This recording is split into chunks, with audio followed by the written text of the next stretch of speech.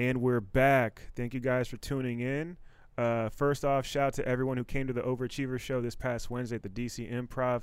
Gotta say, man, I think it was probably the best show we've had.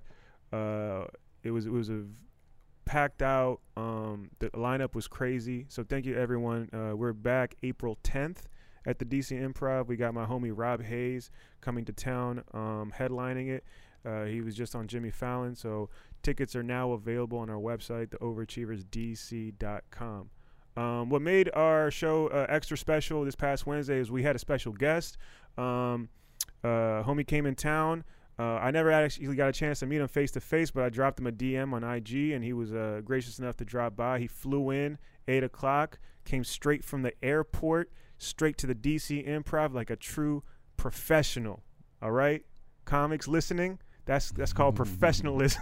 Yes, sir. Not giving a fuck. So give it up for the very funny Trevor Wallace, ladies and gentlemen. Thanks for having me, man. Hey, man, appreciate you, dog. This was a great way to meet someone.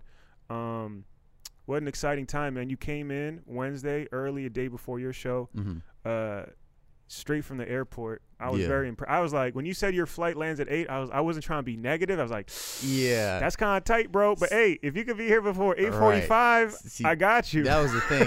In the back of my mind, I was like, there's no way, like I would be able to make this unless it's a showcase style. And like, the latest you can get there is 8:40. So like my anxiety building up to that, like I was in the plane was like landed, everybody's boarding, the people in front of me are so damn slow. I'm like, look, you don't understand, I got somewhere to be. And they're like, we all do. I was like, no, my set is in like 25 minutes, you know. Like, was that something that actually came out your mouth, or it was all meant that was to, just in the back of my mind? But like, of course, like the lady in front of me like couldn't get her bag out, so then some other guys helped. Of course. I was like a seat in the back because it wasn't a full flight, so I wanted to stretch my legs. I was like, oh damn, I should have been up front, so I could have just darted off. But I was speed walking like an aggressive, pissed off mom through the airport. Like I was making my rounds. And then the Uber's like 8 minutes away. I was like, fucking 8 minutes away. Like, should I take a taxi? And then it was like, and then I got in the car, and then it said estimated time 8:41. And you texted me, you're like, if you can be here by 8:40, I'll get you a spot. So when it was like 8:41, I was like,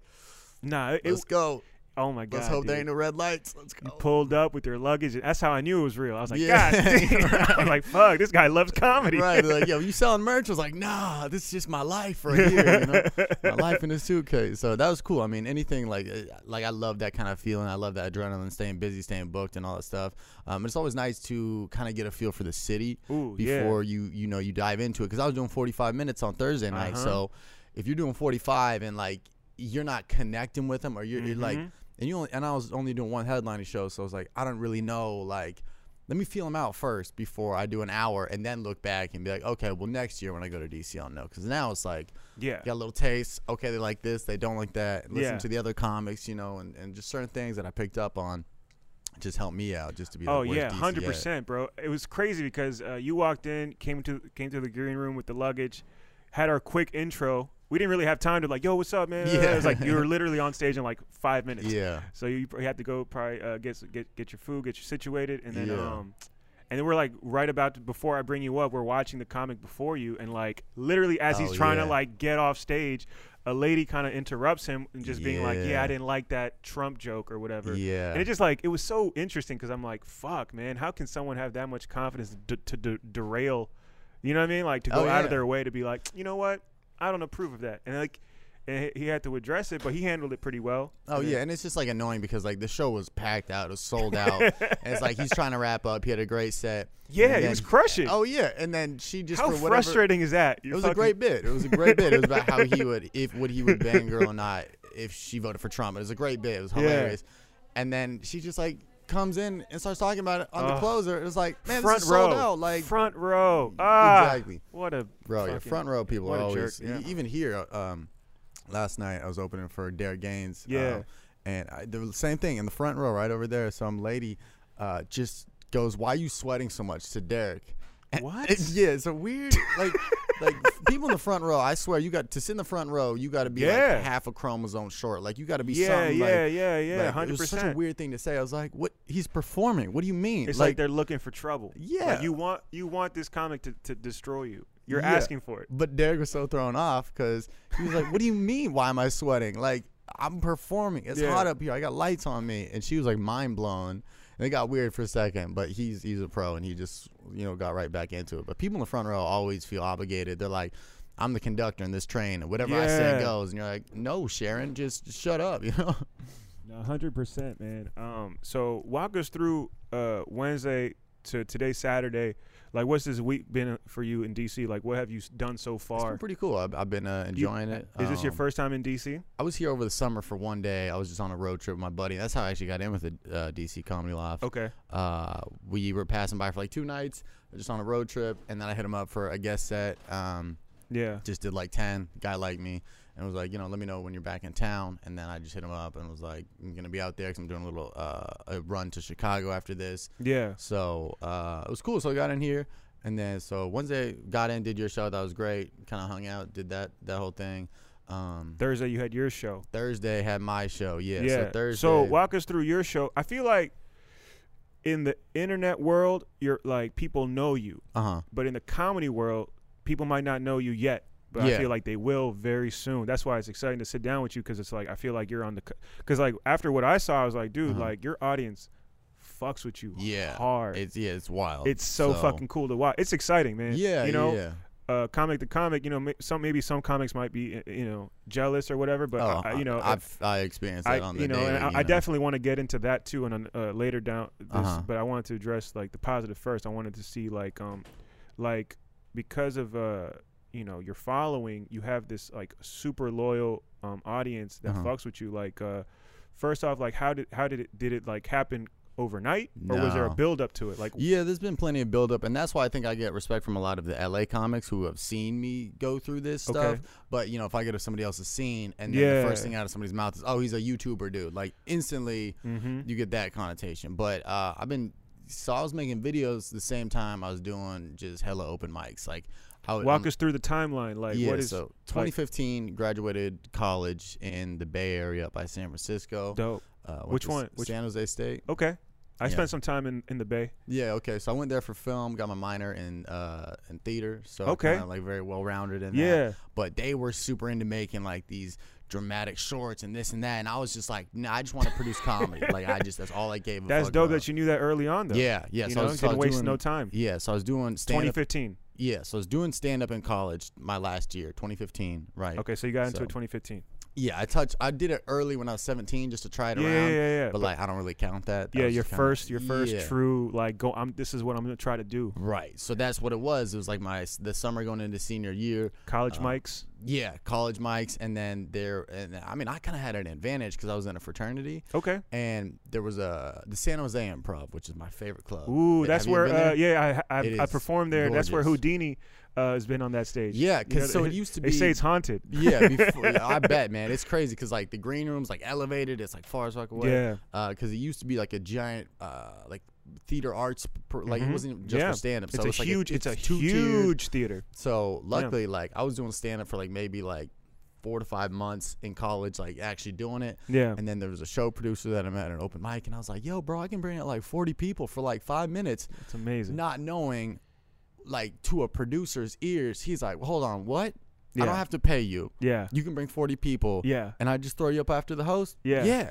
So I got in with this dude, and then he had me on like every show, and I would just bring my frat bros out who just loved it, That's I mean, hey man, you had the hustle. Right, but like, indirectly, whether you realize it or not, that's kind of like you're already ahead of the game by even having that mentality, because you don't get paid, but in the end, just to get stage time that early on. But just to like do jokes in front of like a packed out like theater, bro. That early on, that's what really made me want to do it like forever. It planted the you caught the bug. Exactly. And I mean, the jokes I was doing, I probably don't do any of them still. I hope I don't. Like, they were just so early on, but it's like that for most people. You gotta go through that early phase, man. Right. But get them jokes out. Get them but like just like feeling that like adrenaline and all that. Bro, so that's 2015. I was doing those mics. I had like 10 minutes, and I was like, all right, off to LA, hell yeah. So I had that 10 minutes. Chasing the dream, baby. Yeah, so I had that 10 minutes. I started doing open mics in LA, and I was like, I gotta rewrite all of this shit, just because. So what was your first impression like? I was just like, what happened? Did something happen there? You're like, oh shit, I'm not ready, or like, was there a moment? I think there was there was like a big difference. It was like, okay, I was playing high school football. Okay, this is college football. This is you know, D1. This is Alabama right now. Like you were playing at a farm league school in high school. But like this did you pick that up at a mic or kinda, actual club? Just like, mics just around town. Like the mics, you just see just the heat. The exactly. And I think I got a note from a booker at a comedy club. They used to have like every Wednesday you could go in Burbank. It's called Flappers. Yeah, I'm hip to Flappers. Oh yeah, you know. So every Wednesday they have auditions, and afterwards the guy's like, stick around. We'll give you feedback. Let you know what you thought. Hell yeah. So I sat down. He goes, "You're funny. You got laughs, but like, who are you?" And I was like, "What?" He's like, "Everything you said could be said by any comedian. Like, it wasn't true to you." Yeah. And of course, my stubbornness is like, "Man, fuck you. I got laughs. It doesn't matter." But as I went on, it kind of made more sense. Like, oh, those were just jokes. Right. Like that wasn't like anybody could have said that on stage, and nobody would have been like, "Oh, that's a Trevor Wallace joke." So it wasn't true to me. It was just more like, here's a joke. So when I realized like LA has a lot of those like kind of storyteller guys, and just like those guys that are like, here's my fucked up life, here's where like whatever I had wrong, and you make that funny, and you kind of just see some of these dudes and be like, oh, you're telling full stories and hilarious stuff. Yeah. And I just kind of felt like, okay, I was getting laughs, but I wasn't saying anything about me. Like, you didn't learn anything about me. Keep in mind, those guys are probably have been doing it for a fucking long. Right. Like, people don't realize people move to LA from their like whatever city they're from, and they come with some heat. You know what I mean? Yeah, I mean, and then they end up at Mike's, because you're not gonna go work the clubs in LA. Bro, it's wild. So yeah, I mean, like they'll be like, this dude was just on what's it called, Heart of the City for Kevin Hart on Comedy Central, and I see him around at open mics all the time. What's his name? He was Detroit. Okay. Yeah. Okay. Because we have a guy in LA right now from DC who did Jamel Johnson. Okay, yeah. That's my homie.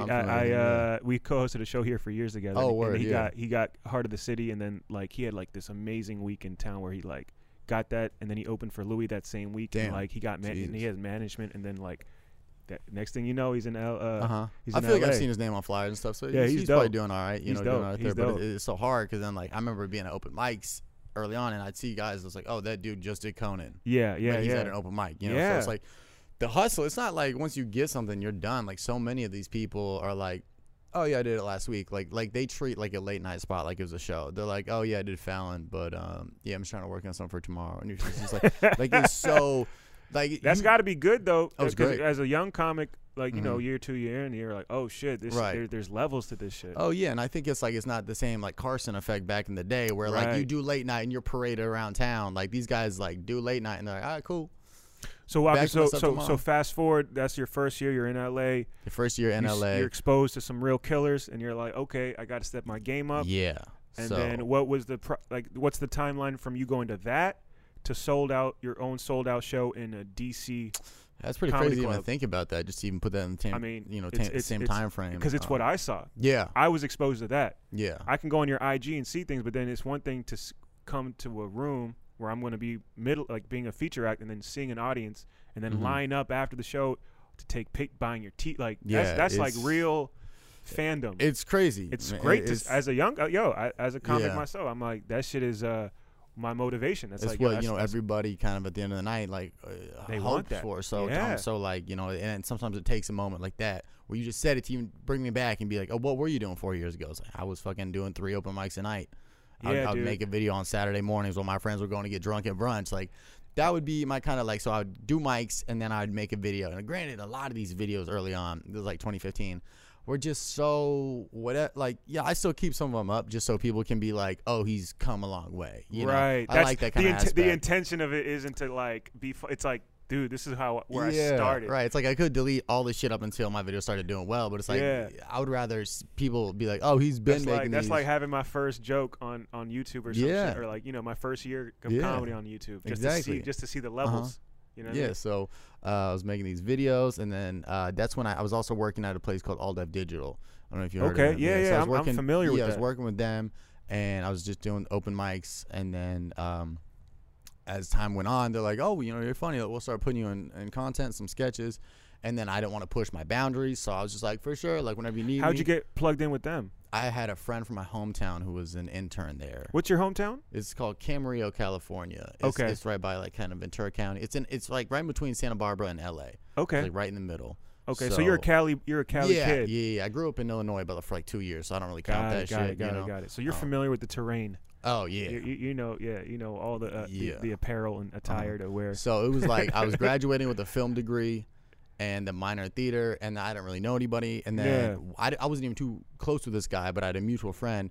I was like, yo, this dude works at All Death Digital. Hit him up. Hey, man, sometimes that's all it takes. Some guy you kind of know to get you in the door. Dude, that guy, like, got me in the door, and then the rest is a wrap. Like, those people are, like, my family. Rap like, City. Like, they are some of the funniest comedians, like, that work there. You know, those guys, like, the huge people that came out of there, like Tony Baker. You ever heard of Tony Baker was, like... He got the animal IG videos. Yeah, and, bro, his stand-up is also, like, hands down, like, some of the best I've seen. It's been so grinding. Good. That guy, when I lived in L.A., I remember him... This is before he was really on like that. He was just like a dude that was just trying to get on, you know? And super nice guy, humble. Yeah, he's literally done everything you can as a comic to like not be huge. He's already got a big following. I did a taping with him in LA for the Laugh Tracks. So he was on he was on my night. So I linked up with him there. Awesome, man. Yeah, dude, he's good. So anyone else besides Tony Baker that we might know? Yeah, there's a guy named Kev on Stage. Have you heard of him? He does like crazy big videos on Facebook. I think he's an IG guy too, right? Yeah, he's He's also on IG. Dude, that's Doughboy, who was on Wild and Out for a long time. Teddy Ray was just out here in DC. Some of these guys all these people are doing their own things now. That's that amazing. are just like their own headlining gigs. So it really. We gotta get these guys. We gotta get all of you guys on one overachiever show. Oh, bro, we did Baltimore together at the Baltimore Comedy Factory. Okay. And it was all that audience who watches the channel. Yeah. And that shit was lit. It was amazing. Can you imagine that at the DC Improv, man? Oh, bro, it'd be because I mean nothing against Baltimore Comedy Factory, but it's like DC Improv. You come to the DC, you walk in. It's like, holy shit. Yeah, the Baltimore Comedy Factory was a good spot, but it's like we like get loaded in like the back of some hotel. It's You gotta watch your back. You can't count money in the parking lot. No. I think there gotta hide your merch two money. White people in. You gotta put your merch money in your socks. For real. It's me. It's and like the club it's owner. outside a hotel. Yeah, no, for real. It's like literally outside of like at Best a convention Western center or some shit. But I went into it like, whatever. I'm gonna do this 15 minutes, and like the crowd was so good. I didn't even get to like two of my last jokes. Like it was like. Fire. It was amazing. And like just starting to get a taste of that shit, and then like I mean performing for your own fans is just it's crazy because they want you to win. They're not the people. And if there's somebody in the crowd that has their arms crossed looking at you, they're not there for you. They're like, oh, my girlfriend loves him. Right, 100%. I'm going to support whatever. That's so funny. But even a guy on Thursday, he flew in. I mean, I don't even know where Michigan is in comparison to this, but right, it's not. It's definitely not. But he was like, I woke up at 5 a.m., got on my flight, landed, met up with him. We went and got drinks before. Like the fact that somebody put a whole day's effort, Yeah. Like I don't even know close homies that would. I got friends in LA that are like, when's your next LA show? I'm like, okay, I'm at Flappers in Burbank. They're like, yeah, but that's not really LA. When's the next? I'm like, fam, it's like 25 minutes from you. Like people are so, if it's not in their backyard, they're like, I don't want to do that. It's crazy how strangers sometimes fuck with you more than like your own close friends. Well, that's what it is. Like, because here's the thing. Like, I like my friends because I love to just go out and do shit with them. But they humble me more than anybody at some time. Yeah. Like we'll be out at a bar, I get recognized, somebody comes up to me, and my friend's like, oh, Mr. Hotshot, you think you're so big. Okay, you think you're so big, go buy us a round of drinks. And then it's like, just messing around. Yeah. But the random people who don't know you, they're just excited to see you. Because my friends have seen me through high school, through middle school, through nothing, through like trying comedy to being where I'm at now. So like, so they're your day ones. You've known them since. So in their eyes, they're like, I don't give a shit if you have X amount of followers. Like you're still a bitch, and I'm like, okay. I think it's important to keep those friends around 100%, too, man. 100%. And I think that's why like when some people get big, that's just who they tour with. That's just who they work with or whatever. Yeah. It's just like those are the people that you can just be yourself around, be normal, and not have to be on something else. It sounds like you're doing a good job of dealing with what you've the level you're at, which I think a lot of people, especially at your age, can't really. I just got to a point where like my shows are selling out. I have a draw. People are coming back to see me, which is a different type of pressure when people keep coming back, because you got to keep the material fresh. Keep the shit fresh. Keep the show fresh. Keep the show fresh. Because even if you have a brand new,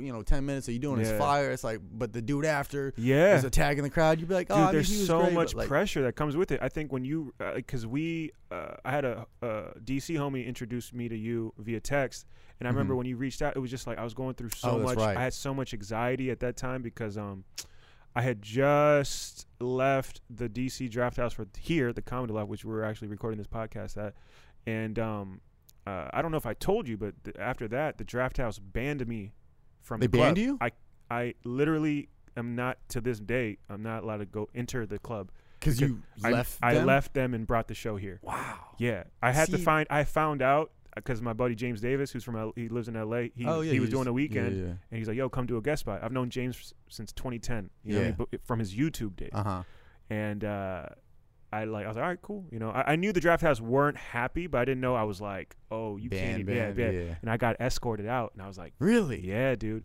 So I was like, that was like right around the time you reached out to me, and I was like going through such a like tough time of like, because it was like, all right, if I'm at the Comedy Loft now, every show needs to be like fire. Every show needs to be like, you know, and I have to like go with people that I know. It was like a weird like a weird amount of pressure that I was never used to.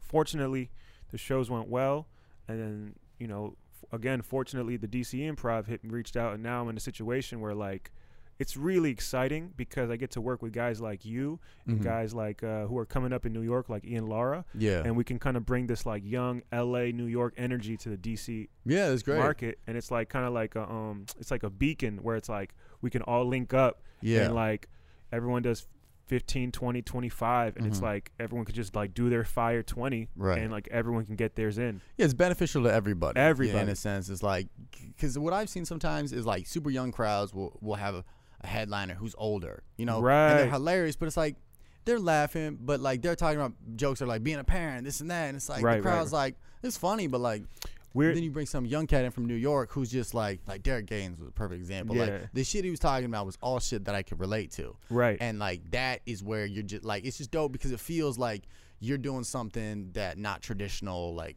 clubs are doing. It's like, yeah, you can come to DC Improv on a Friday, Saturday, see a top-notch headliner, but it's like, it's kind of cool that you see some of these people. Who are some of your comedy influences right now? Right now? Who are some guys, you know, I'll throw some of the names that I'm looking at as far as not just comedy, but like the way they're doing it. Like Andrew Schultz now. I was literally just going to say Schultz. I got a chance to link up with Open for him, and, you know, he gave me a lot of advice and shouted me out on his podcast, which got me a lot of new followers. That was dope. But I just love the way his approach to comedy. I love his style. But I love like even like he puts his stuff out on YouTube and like and I think in IG. And his story is dope because he had an opener, but I hosted his show in Oxnard, California. Oh, that's dope. But he was staying in LA, so I drove him out there. So I Schultz? So I got like just an hour of just like everything he's put into, and like just hearing that type shit was like so valuable to me, just like everything he's been through and this and that. Yeah. He shot the special, pitched it to every network. Every network said no. He chopped it up into individual clips, which is smart. Because, I mean, if you're just like Trevor Wallace comedy special, it's like, okay, it'll get some clicks. But if you make your bits like what he did very clickable, like a lot of his bits or something, like it's very clickable stuff. And it's like you're releasing a single instead of an album. So like each video could do its own growth. And I think that was so dope. And now the networks are starting to come back to him and be like, oh, so you mean all your clips were million views? Like, how did you do that, by the way? Right. I think Theo Von is a great example. Theo Von, I got a chance to open for him here. Yeah, dude. I mean, it's great because he's been doing stand-up for like, I think like 15 years. So he's already like a bona fide headliner, crushes everywhere.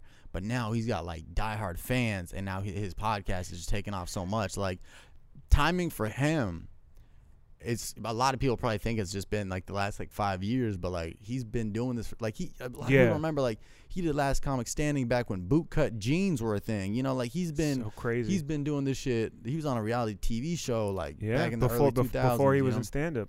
So do you think timing for them is great, but like do you think, trying to figure out the way to word this, do you think like with your rise and your fandom, do you think it's too early, or is it the right time, or is it's too like it should have happened sooner?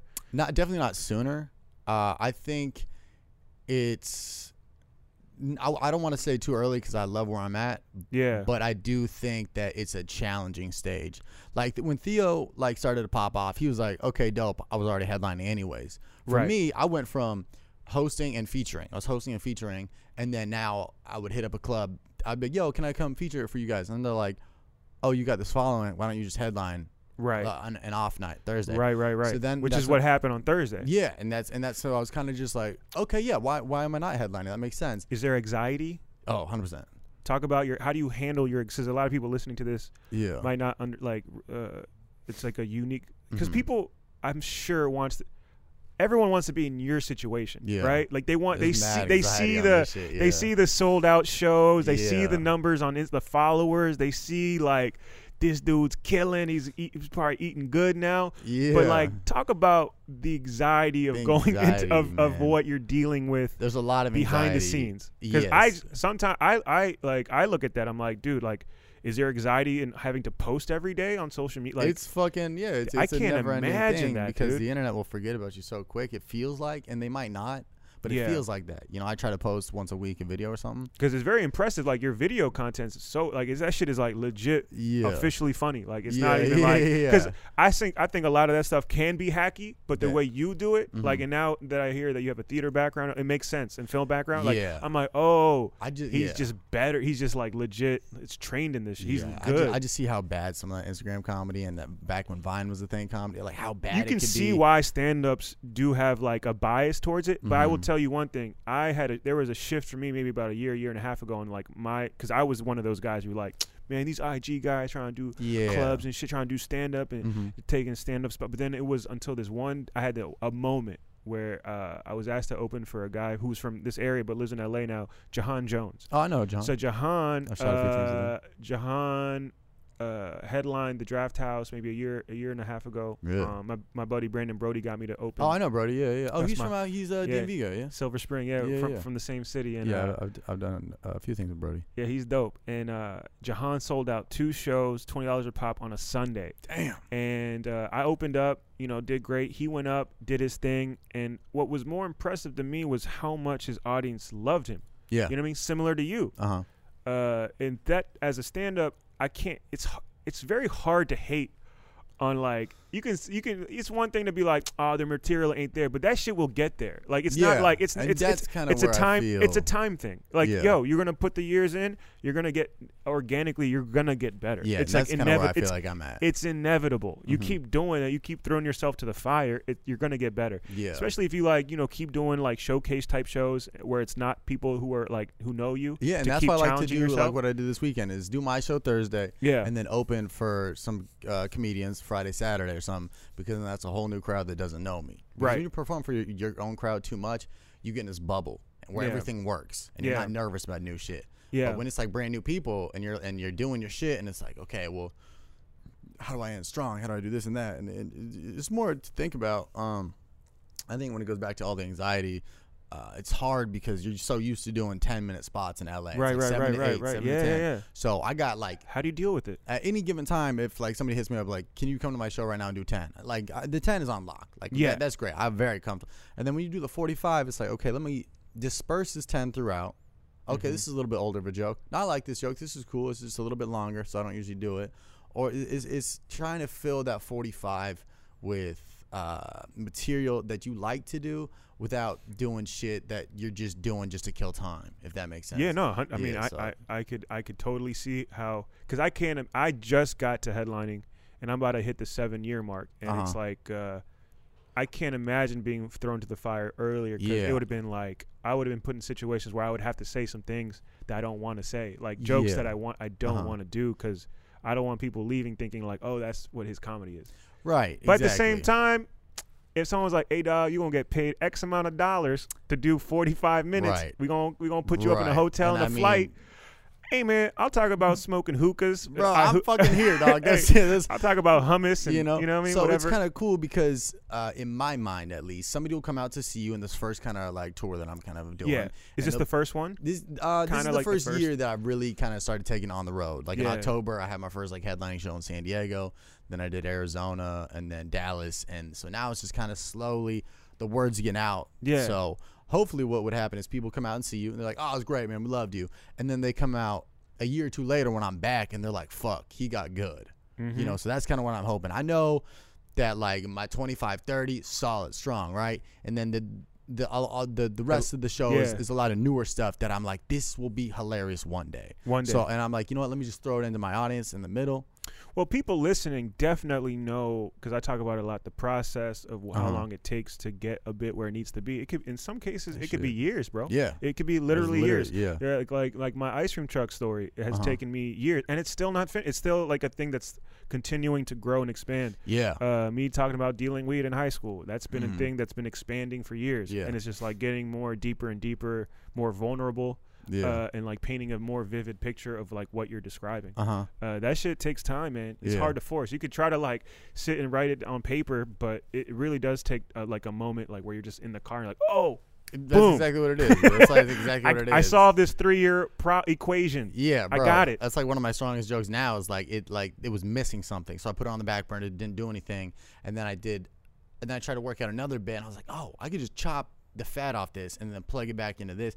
Like, there's so much equations and shit going on in a comic's brain that people don't even see. It's just like a giant Rubik's Cube where you're constantly mixing thoughts and ideas, and sometimes it clicks and you're like, oh fuck, and then you try it out and it hits. So I think it's more impressive to know your background and knowing that like from 2015 to now, like the trajectory, and like knowing how you're still dealing with, like, you're still learning and you're still like open to like, yo, it takes time. Like, you gotta keep it's like the gym, man. You gotta keep hitting the gym. Exactly, and I feel like I can hold the 45 for the entertainment and the laughs, but it's like I want that 45 not only be super tight, but like also more just like genuine. You know, it's just like good stories and stuff like that versus something that's like, here's something that's kind of funny, you know, like. Well, it's gonna take time, man. Exactly. And it's like also like it's definitely a different craft than what you're also spending a lot of time on, which is like the videos. Yeah. It's a whole different, because I feel like, and you can correct me if I'm wrong, this is just my take on it. Like the videos are like, they're hard hitting, they're like funny as fuck, but they're fast. Yeah. It's like boom, boom, boom, boom, boom. Edits, edit, like boom, punch up. It's and it's designed for people who are on their phones scrolling, ADHD, kind of like comedy, but like with stand-up, it's very hard to replicate that energy. Like, it's 100%. Totally different medium. Right, and then also once you post the video, it's posted. It's not like you can a year later touch it back up and be like, oh, I thought of a better punchline. You know, it's like, no, fam, you already posted that shit. Like, we already gave you my double tap. I'm not reliking this shit. So even though you've done renditions of a same topic, like with the employee, what's the employee? Oh yeah, the Zoomies employee. Yeah, that one just kind of came up out of like nowhere, really. Like, that was the one that was the first. That was one that really put me on the map, because I think before that I had like maybe like 15,000 followers on Facebook, and that was huge for me at the time. Yeah, and then I put out that video, and then that one did well, and then that got me up to like 60,000 on Facebook, and 70, and then slowly everything else started to grow. Do you see a correlation between people who watch that and your audience? Or is that something like, is that in the beginning? Yeah, but they're starting to get more diverse. I think people are coming out for different reasons now. Like this Thursday show is very diverse in the sense that I had people coming out for the Zoomies employees. I had people coming out for, I did this video based on AirPods, which fucking took off too, which, you know, was great. Got some write-ups in the, what was it? Yeah, but Wall Street Journal, bro. Yeah, Wall Street Journal. Fucking crazy. You know, now I got a credit on that shit. So you might have recognized this guy from an article in the Wall Street Journal. Wall Street Journal, which, you know, is just a flex in all aspects. Who can say that, man? Bro, not too many. Because I feel like if you're in the Wall Street Journal for comedy, it's usually not good. Right. Yeah, it's like, right, unless you're Kevin Hart putting up some numbers. Yeah. You know what I mean? And then I even have some people come out from the people who watch All Def Digital. So like the diversity is something I really love, because I never wanted to be a one thing. Like, I think there was a time where I thought about taking, so that Zoomies character got so big and so fast, and every video I put out like always did like 1 million+ views. Is it on? So people listening, is it on Facebook? It's on Twitter? Facebook. It's on everything. I post all everything, platforms. but it did it best on Facebook and. What were the numbers? YouTube. The biggest one did 17 million views on Facebook. 17 million. You know, and to me that's a number. Like you right, hear right, it's just right, a number, right, but you right, don't understand 17 million people. Like, dude, there's so many people. Well, you know what it is, man? It's crazy for me because, like, you know, as a performer, the idea of 17 million people potentially coming to your show is like, just makes my dick hard. It's crazy, bro. It's crazy just to be walking down the street and somebody's like, "Oh, dude, you made that fucking video," or whatever.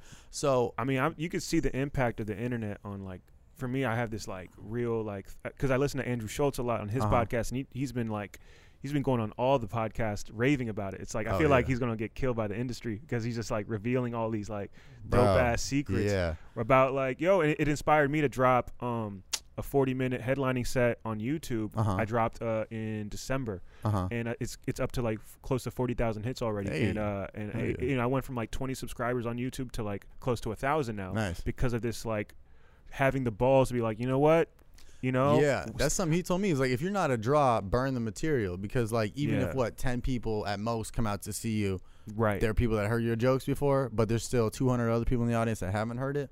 Like you should be getting it out there, because the whole getting discovered at open mics is so not a outdated thing anymore bro. Now. It's fucking outdated, dog. Yeah, and it's like guys like you motivate me, because I'm like, I see what you're doing, and it's like, hey man, put out the shit on the internet, right? Man. And it's like. And there's always like, if you were to complain to like a veteran comic, be like, I don't want to burn it. He'd be like, why? Like, I don't know. You're just scared to write more. And then it's like, oh shit, I guess that's kind of true. Like I had a joke that actually got ripped on Twitter and it blew up, and it sucked because it was like one of my strongest jokes at the time. When you say ripped like critique, like criticized, or stolen. So like somebody, All Def Digital taped one of my sets, and it did like 90,000 views, nothing like absurd, but the premise on it, somebody just tweeted out, and that tweet got like crazy big. Not the video, just what was the so the premise on it was about edibles. It says the edibles don't kick in until they hear you talking shit about them, right? So it's just that's how I started off my joke, and that shit always hit, right? Yeah. And then this kid posted on Twitter. It started to blow up. Somebody tagged me in it because they had seen my stand up, and I was like, yo, that's my shit, like, yo, tag me. And then he goes, haha, yeah, that's you. And then I was like, bro, tag me. And then it got screenshotted. Then it got posted on what's it called, Fuck Jerry, and just like the giant meme pages. Now I just stopped doing that bit, because I remember I did it one time for this like taping for this pilot. It never aired, but I did it for this taping, and my friend was in the crowd, and his girlfriend leaned in, and she goes, he got that from Twitter. I was like, no, bitch, it's mine. So people are quicker to believe the internet than they are to believe a comedian, which is fucked up. And also, like, sometimes premises in some ways can be done by other. It's like there's a shelf life, because it's just like comics will sometimes have a similar take, and it's hard to like, unless you have it like on YouTube with the date, and like, yo, I did this in 20. Yeah. I had a Trump joke that's been like, the take on it was like, I found out my aunt's a Trump supporter recently, and I had to confront her. I was like, yo, Tia Delia, like, why would you support Donald Trump? She's like, honestly, I just don't want my family to visit. And it's like, that's been like that. I did that since like Trump said all the stuff about the Latino people and all that stuff. Yeah. Like basically right when it happened. But I've seen like comics have had that take. So many variations. Yeah, like exactly. It's hard. And it's like, all right, I won't do it on a TV thing. But if I'm like in a lot, you know what I mean? If I'm trying to do 45 minutes, I got hey man, hey. I don't think your audience might have heard that from like Maz or Brownie or Nemmer, you know what I mean? Like, you know what I mean? So, but those are the guys who've done it. Yeah. And it's like, I don't think they stole it. I'm not gonna say Maz or Nemmer stole that joint, but it's like it's definitely a premise that I can see someone else coming up with from a foreign way of taking it that direction. It's not like a weird. Yeah, and it's hard because the premise is kind of like the seed of the tree. It's like it starts there, and then what does it go after? There's a chunk because there's different. At least because I have a whole like a 10-minute political chunk that I do. It's all like linear. It's like boom, boom, boom. Yeah, boom, and that like boom. leads into that. But it's like it's there's other ways into it. But what's your stance on political material right now? I saw you dabble with it. You got into it. Yeah, I'll do it a little bit, but I think the thing is, especially in a city like DC, like I feel like your audience was an interesting audience because and this is I think a positive thing. I feel like a lot of your audience aren't like stand up, like people who go to stand up, like this was their you popped their cherry. Yeah, a lot of people like it was my first stand up show. Yeah. I got that's what people came up to me after your show and was like, yo, this is my first show. And this is like really cool. I saw you even taking pictures with people. You get tagged and shit like that. So it was great just to expose people who aren't too familiar with comedy to be like, yo, this is kind of again to like give you more props. Your audience is one of the most. Same thing was very similar to Jahan. And it makes sense. After the show, they're the most engaging online. So like, let's say after I got literally 65 followers after that show. I mean, I did pass out business, but people like tagged me stories. But I feel like that is a tribute to they came because of the internet, because of seeing you. Yeah. So for them to follow me is like, yo, it's a testament to like a lane you almost created. Right. Like you created this lane, bringing these people into the world, you know. Right. To stand-up world. So you're exposing them to stand-up. It's kind of cool because they're coming at it so new that they're not like so innocent and like you know what I mean. They're like, oh, what's gonna happen? Well, they're not like critiquing you, being like, yeah, well, Mitch Hedberg did it like this back in the day. Like, bro, they don't know who the fuck like some of these guys are. Like, they're not like, do you know who Tom Segura is? They're like, what? Like, they're just people who like comedy and my style of comedy, and they're here to laugh. And then that's why when you do political things, they're not getting all tight, or you know, they're not just some random lady who's stressed out at the office. Yeah. Genuine Which people. is my audience. I get the stressed out. I get this. I saw dude, that girl freaked out about that Trump shit. I do, and I had to. Man, that shit was. I don't really do too much political material because one, it's ever changing, and two, it's just like for the most part, I have 2 Trump jokes, but neither of them are really about him. I think I saw some of them. Yeah, it's one. It's online. Yeah, exactly. So it's not so much about him; it's just about his personality. So it's not even. It's not polarizing. It's so not when I get political, it's not even political. It's not like I'm like, you know what, fuck Republicans, and then somebody goes like, whoa, bro, like we're not all bad, you know. So I don't want to divide a crowd. 100%. Because I'm not one of those comics who wants to fight the audience just yet. Like I want to be a little bit more comfortable when I can, like the Schultz and the Bill Burr approach, when they're like, women shouldn't get paid the same as men, and everybody's like, the fuck, and then they fight back for it. Also, I'm not one of those dudes that's like throwing haymakers and then digging myself out. Also, keep in mind, those guys are like, they've been Bill Burr. Oh yeah, is like, you know, 25, 30 years in. Right. Schultz is maybe what, 15, 14 maybe. Yeah, so exactly. You got to like, earn the right to be swinging bats like that. When I see young cats, like when I say young cats, like open, like guys 1 or 2 years in take on premises like that. Right. Hey dog, maybe like work on the get the fundamentals down before you want to take on a Me Too. Yeah. A Me Too joke. Exactly. You know what I mean? So that's why I feel like I'm not.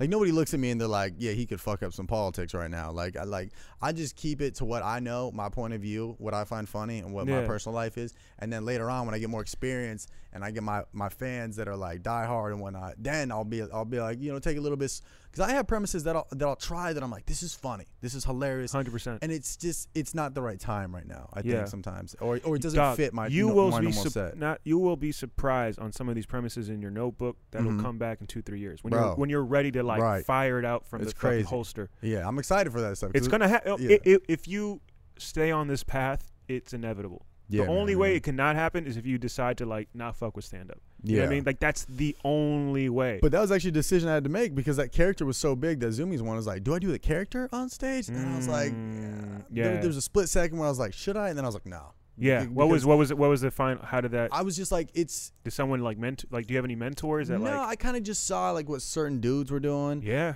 That were just taking this character on the road and getting real big and this and that. And then I was just like, I don't want to like. That was kind of the thing. It was a thing where like people would do their SNL people or or like an OG like a John Witherspoon who's a comedy legend. Yeah. You know what I mean? Who was who you know he's got his own style, but he definitely like uses that character from Friday and you know what I mean, like to get him, and then he goes into his material. I saw it being very. That's the advice. The shelf life didn't seem too long on it. It's like, because I mean, people will come out for a few times to see you do that character, and then in like 4 years, they'll be like, yeah, you still doing that shit? You know? So I was more so just like, I'll use these people to come out to the shows and be like, oh shit, like he does this shit online, but also his stand-up's great, like that type of shit. I just saw the shelf life not being great, and I had no material written for it other than the videos, so I didn't want to like pretty much reenact the videos on stage. It's like 45 minutes is a long time to kill. You'll never know, man. In a couple of years, you might bring back those characters, but in a bit, where like you can see the characters, but in a story. Yeah, I kind of I'll throw the voices in a little bit. You know and you what can tell the response. Like somebody like Frankie Quinones. He did Cholo Fit. That's a great example because he has 3 characters. Well, he does his normal stand up for like 25. He does his Carmelita one, I think, was a girl, and then he does Cholo Fit, and the fucking crowd loses their mind over Cholo Fit. I bet. It's a great character. It's hilarious. Angela Johnson. Yeah. The nails one. She's still selling out. Still selling out. Yeah. And Frankie actually, he grew up in the same area as me. We had the same hometown comedy club. Okay. So I saw him before he got big. I did a spot on one of his shows. And I remember seeing him. He would do his stand-up. He'd run to the green room, put on a costume, go on stage, run back, put on his other thing. And he was doing Cholo Fit before he got big. And then once that shit popped off, like it was a cool feeling to be like, that wasn't random. You know, like he's been putting that in, and it's just one of those things. I love that character, and he knows how to utilize it. He's shot videos with like French Montana in the character. Like, and then he's also just a solid stand-up because he opens for Craig Robinson too. Yeah, a lot. Craig Robinson and Todd Rex, they all mob together. And Todd Rex is a DC guy. Yeah, Todd Rex also a fucking beast. So that's kind of where I think he's doing it right with the characters thing. He knows how strong the characters can be, but he's also like, I'm gonna start with my stand-up, then I'm gonna do these characters after. You know. Hell yeah. So what advice do you have for young comics coming up right now? They're trying to find their footing, trying to figure out. Because just go back to when you were coming up and you were like intimidated by some of these LA guys, and you're like, "Fuck, what am I doing? What should I be working on?" Yeah. What's some, I think it's a few things. It's like staying true. It's easy to get influenced by. Like I know early on in stand up, I listen to a lot of Bill Burr's podcasts every day. I listen to it all the time. What podcast do you listen to right now? I listen to his, Theo Von's, and. I like Andrew Santino's. He's pretty good. He just does interview style. Yeah, I just listen to him. Schultz, if he's on like some other shit. But I would say it's very easy to get influenced, and you can tell the people who listen to too much Chris D'Elia, people who listen to too much Theo. Is that prevalent in LA a lot? Yeah, Because I know like 5 comics off the rip that are like literally Chris D'Elia minis, and it's just like. And it's easy to get influenced. It's desperation too. Yeah, people are like trying to find something that's going to hit. Yeah, like, and it's like if it's already been done. Like, don't fall in the footsteps. Be your own thing. Yeah. And that's why I feel like I really finally am acting like myself up there, and I'm not a spin-off of a mini, like, because you can just tell. Like when I would listen to Bill Burr, then I'd write. I'd be like, why is this material angry? I'm not an angry dude. You know. So it's just like I try not to listen to too much stuff just because I want to be true to myself. So stay true to yourself, and also just utilize the shit that's around you. If you can be funny on stage, you can be funny on the internet. You know. Yeah. Like, and obviously your first couple of videos might not take off. They might, but just like it's like same as a fucking open mic. Like you go to open mic and you eat shit. You're not like, okay, I'm done. So if your video flops, treat it like an open mic. You know. It's so funny to see comics because we go on stage. This is what we do like every night. But then when it comes to posting something, bro, it's like we're so. He's like, I don't know if I can put this up. Yeah. I don't know the right caption. What about that filter? Yeah. And I just think that's we're on stage talking about our dicks for like 5 minutes at a time, and then post a picture, be like, I don't look good here. Yeah, it's dude. Like, take it down. Yeah, exactly. I think I'm a firm believer. If you can be funny on stage, you can be funny on video. You just got to figure out what type of video you're funny in. You know, if you're like a quiet, more honed in writer on stage, figure out a way to put that in videos. If you're more explosive, like bigger, figure out there's utilize the internet, man. Like that's literally, I don't think I'm shortcutting the game. I think I'm just utilizing all my sources. Every comic has a utility belt. Not all of them are using their shit. Everybody's using that one microphone on their belt. It's like, use a camera on the belt. Use your friend. Everybody's got connections. Everybody in LA knows somebody who's like, oh, my friend's a cinematographer. He's a DP, this or that. People are hungry to work, dude. And you just link with the right people. You put in the time. You make the videos. You never know what will pop off. I didn't expect those Zoomies videos to pop off. I didn't expect the AirPod video. All my biggest shit I didn't expect to pop off. So don't go into it with the mindset like, this is the video. Go into the mindset like, I'm going to make videos work. Yeah. But not this is the video. Because a lot of comics put too much pressure. Right. They'll make a sketch that's like, they spent all this money and this time and effort. This is it, bro. Yeah, for real, bro. And then they get post ready for LA. We're going to Hollywood after and then this. They post We're gonna get and signed. it kind of just like, and it's like, all right, that was just one. Consider each video as a set. You know, it's like, oh, it was a bad set. Yeah, you know, fuck it. The crowd didn't. Whatever. Get your reps up. Exactly. So just post anything, because I post shit that's well shot, has audio, and then I also post shit on my iPhone. Like, there's no right or wrong way in 2019 to make a video. You don't need to hire a fucking DP or, bro. Some of my biggest shit's been on my iPhone. You know, like, that's really good advice. Yeah, it's just. I think so many people get critical and they're like, "Oh, I don't have a camera guy." People they're too much in their heads. I'm guilty of that. Mm-hmm. I'm very self-conscious, but I'm trying to take more chances, just be more creative. You know what I mean? Just be like, yo, don't be, because I just got to a point where I'm comfortable on stage. Yeah, but that takes a while. Yeah, now I'm just trying to transition to like different mediums. You know what I mean? Yeah. You know, don't limit myself. I could be, I could do. If I gotta just give it a shot. That's fucking awesome, man. What is next for Trevor Wallace, dog? Let's see, man. So this year, but I want to know coming up shows, but also what's the 2-year plan? What's the 2-year plan, man? So this is the first year that like me and my management have like really been like working on putting a tour together, right? Doing East Coast stuff. So I got Boston in the works. That's in September. I'm going to Canada, going across states for the first time in August. Amazing. House of Comedy out there. Do you travel with anyone? No, I would love to bring an opener. I would love to, but I'm not at the point where I think I can, or if I do, it's coming out of my budget. Traveling with somebody, as you know, or if you're cool with the comic, like it's so much more fun. It's it's an experience. A great time. And even the fact that like you extended me like stage time, like, oh, I'm open for you. Oh, what are you doing Saturday? You want to do a podcast, grab lunch, whatever the fuck you're feeling. Yeah, man. Like that feeling is so great because I've been in Arizona where you don't know anybody and you're just sitting in your hotel room waiting for the show, and you're like, I could go out and hike and do tourist shit, and you're like, nah. Yeah. So I think the 2-year plan is keep making these videos, make some TV moves or something, and just start. That's an interesting question, because this is something I was very kind of eager to ask you and get your take on it, because it feels like you're one of the guys on the forefront of this whole movement of the internet stand-up movement, like having audiences, and now with you have a podcast with Michael Blaustein, who's from Maryland also. Yeah, DMV.